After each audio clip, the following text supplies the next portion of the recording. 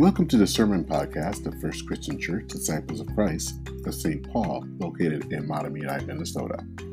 We are a suburban congregation united in Christ and grounded in the values of diversity, solidarity, and witness. You can learn more about us by going to fccstpaul.org. Here is this week's sermon.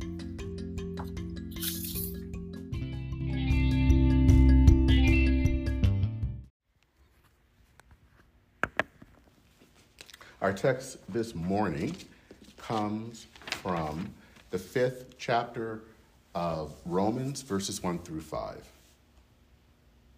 Therefore, since we are justified by faith, we have peace with God through our Lord Jesus Christ, through whom we have obtained access to this grace in which we stand, and we boast in our hope of sharing the glory of God. Not only that, we also boast in our sufferings, knowing that suffering produces endurance, and endurance produces character, and character produces hope, and hope does not disappoint us, because God's love has been poured into our hearts through the Holy Spirit that has been given to us. This is the word of the Lord. This is the word of God for all the people of God. Thanks be to God. Amen. So as I want to do, and probably do too much these days, of being on Twitter, I saw this tweet from a pastor.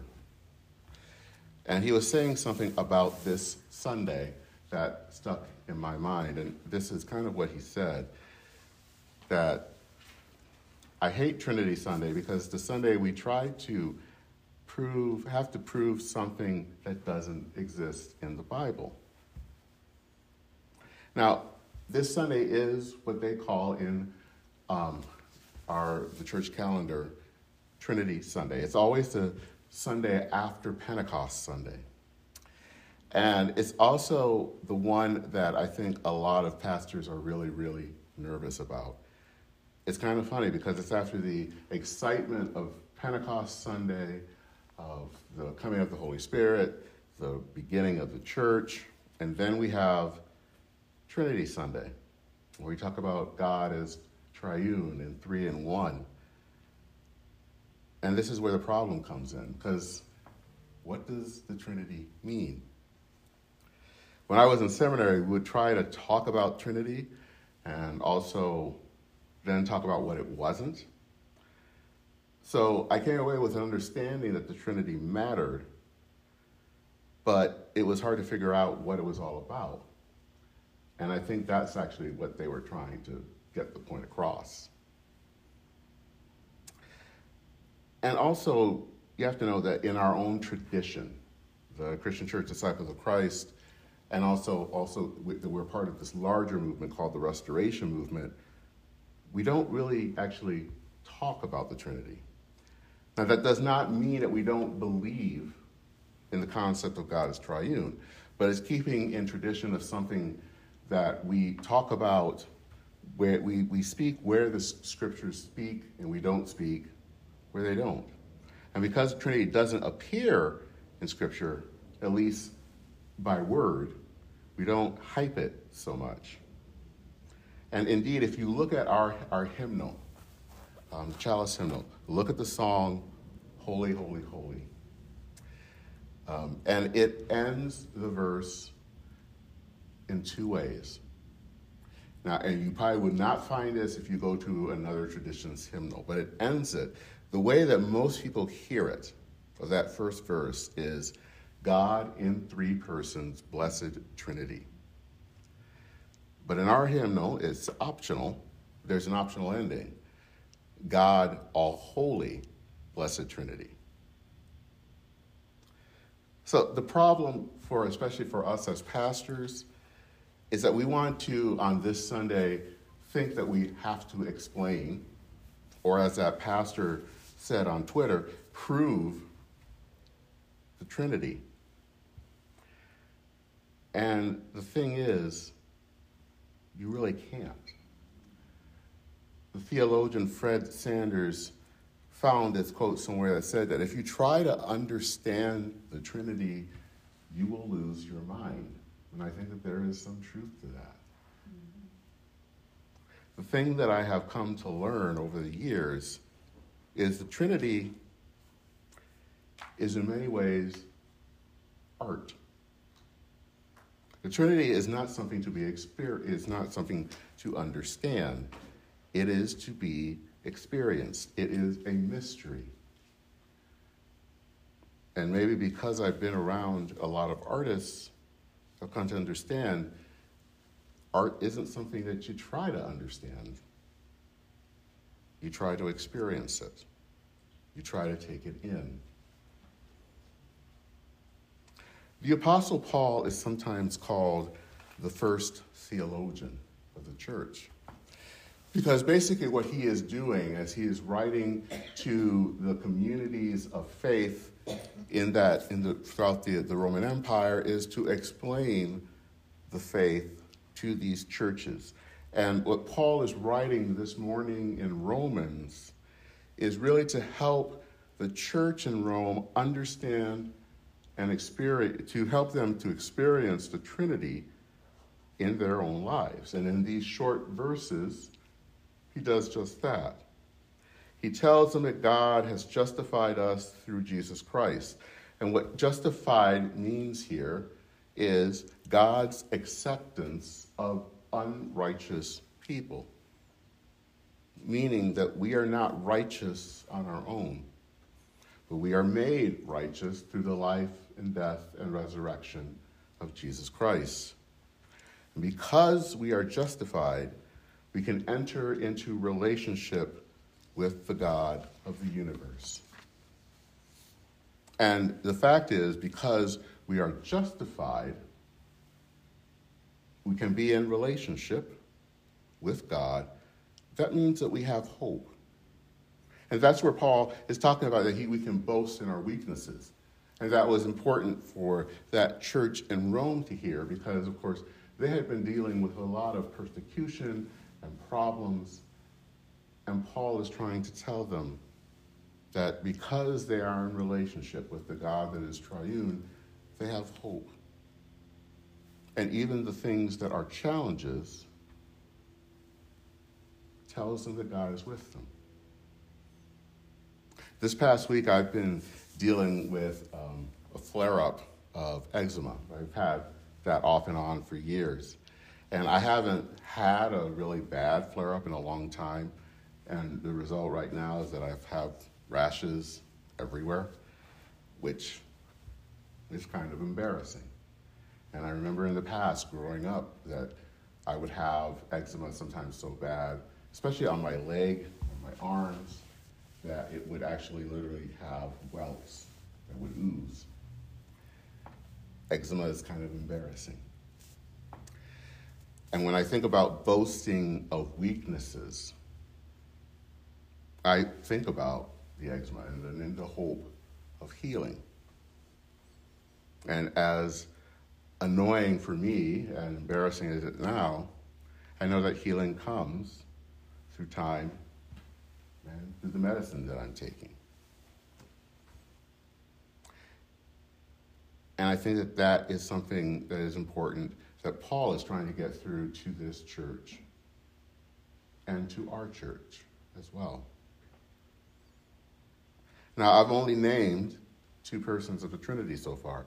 That final person, the Holy Spirit, that's important too, because Paul says that it is the Holy Spirit that pours the love of God into our hearts.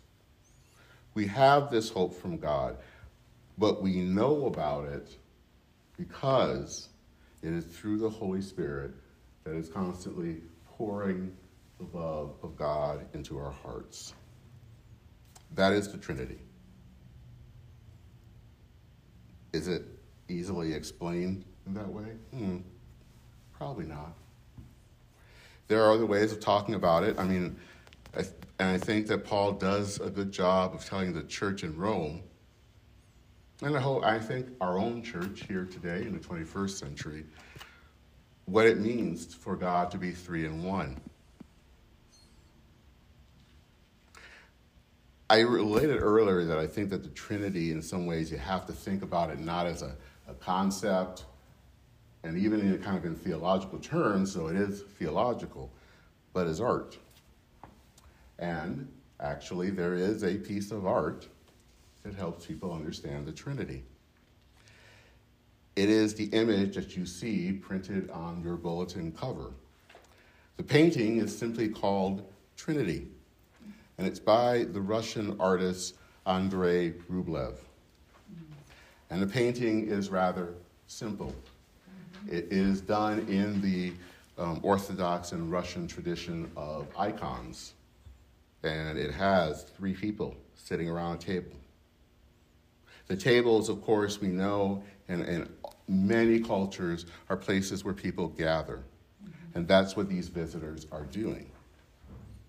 It's also, you should also know that the Trinity here, what it's trying to express is that Trinity is about relationship. It is about community. It reminds us that our faith is not solitary. It is communal. God is in community in God's self. And this painting, the Trinity, reminds us that our spiritual lives are also not ones that are solitary, but are in relationship with each other. Just as those 3 visitors in the painting gather around the table, then so do we every Sunday when we gather at the communion table. Rublev's Trinity is based on a passage. And actually, there is an alternate name for this painting. It's called The Hospitality of Abraham, because it's based on a passage in Genesis chapter 18, where 3 men are walking in the desert. They walk past Abraham's tent.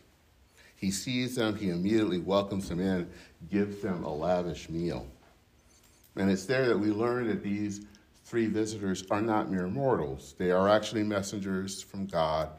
And this is where they share with Abraham the good news that in a short time, he and his wife, Sarah, would have their long-promised son. The thing about Rublev's painting and the story of Abraham is that it's all about, again, relationship. And it says, again, something about who God is. The 3 are sitting at a table in that painting, and they are relating towards each other. And the God that we serve is a God that has been in relationship and will always be in relationship. Father, Son, Holy Spirit, always in relationship from the beginning of time to eternity. The Trinity is the very nature of God, and by extension, it is also the nature of the church. We experience God in Trinity in the life of the community that is called church. Now, sometimes we are afraid, actually, though, to be in relationship with God. We don't want to be because sometimes we just don't feel worthy of that relationship. And of course, to be honest, we aren't worthy. But then again, that's the point of this passage. It says earlier that we are justified by God through Jesus. And sometimes communities, sometimes congregations can be afraid of being in relationship with the community outside its walls. Sometimes we fear that we don't have enough money, enough people, enough anything to reach out to a hurting world. But again, if we are justified by God and the Spirit pours God's love into our hearts, we can go in boldness and go and share that love, pouring it out into the hearts of others, knowing that with God, we have enough.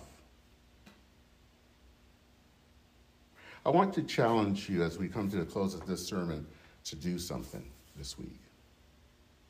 Thinking about Rublev's Trinity, thinking about the table as the three strangers are communing, thinking about the church as communing, I want to challenge you to share the good news of Jesus, not as a task, but as someone engaging in relationship. And simply just sharing your faith, who you are. Share your life. Share the life of God with a friend over coffee. Invite someone to dinner for conversation. Evangelism, or the sharing of the good news of Jesus Christ, is not about trying to beat someone over the head with Jesus. It is about being in relationship with people. Because God is Trinity, we can be in relationship with others. On Labor Day weekend of 1996, I went to visit a church here in town. I had just moved to Minnesota a few months earlier, and I was still looking for a church home. I went to the service. It was a good service. And then I came home. Later that evening, I heard a knock at the door. There was a man there that was in his 50s, around my age now, with a loaf of bread and a packet, a welcome packet. And being, as I was, a poor person in their 20s and someone's giving you food, you kind of remember that. And the man was actually from First Christian in Minneapolis. He wanted to thank me for coming by. And so he took a Sunday on a holiday weekend to just say hello. And he invited me to enter into a relationship. And I decided to take up the invite. I would remember later on having conversation with this gentleman and two other friends of the Trinity as we discussed faith. The triune God, I believe, visited me through this man on that Sunday evening over 25 years ago and set me on a path to where I am preaching to you this morning.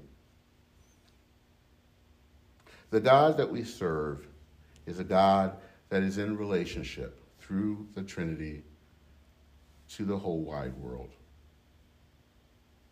So we give thanks to the God that is triune, the one that has justified us by God through Jesus Christ, and the one that gives us healing waters of love poured into our hearts by the Holy Spirit.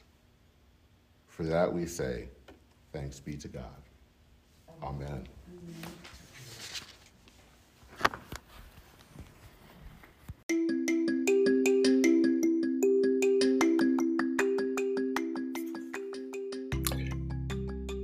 We hope today's sermon podcast was nourishment to your soul.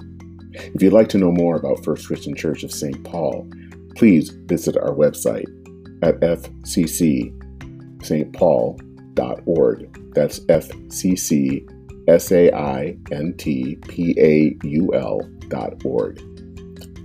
May God be with you in the coming week.